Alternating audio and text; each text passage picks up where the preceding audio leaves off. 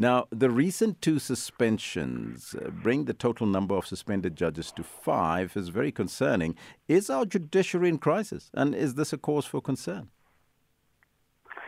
I think it is a cause for concern when it comes to justice, being dispensed by the judiciary, because that's the most important thing that judges are there for. But at the same time, I think it also speaks to accountability, judges being held to account for their actions.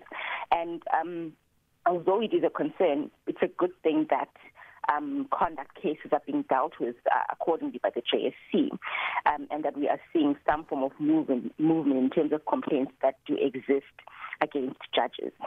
Now, the situation of the suspensions is very unique. Have we had sittings or sitting judges being formally suspended before based on their failure to deliver several reserved judgments on time?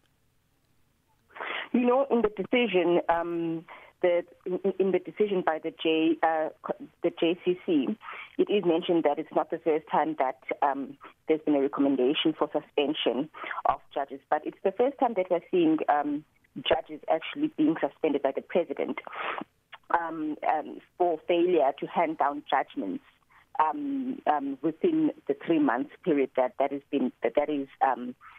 3 months period that's stated by the norms and standards. So it's quite unique at this point, and it's because I think the other thing that makes it so unique is because one of the judges, Maumela, is the trial judge in the Senzo Meyiwa case. So the big question that people have is what is going to happen to that case now? And although it is unique, I think the JSC is doing its work at the end of the day. But what will happen to that case, though? So although judges, even if a judge is suspended, right, that does not mean that the judge does not finish the cases that they have before them already. So what's going to happen, what should happen in this case is that the trial should continue because judges that are on suspension should still finalize cases that are pending before them.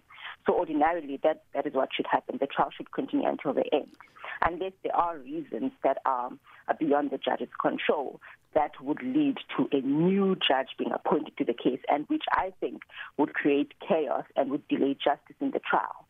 But we will have to wait and see what happens.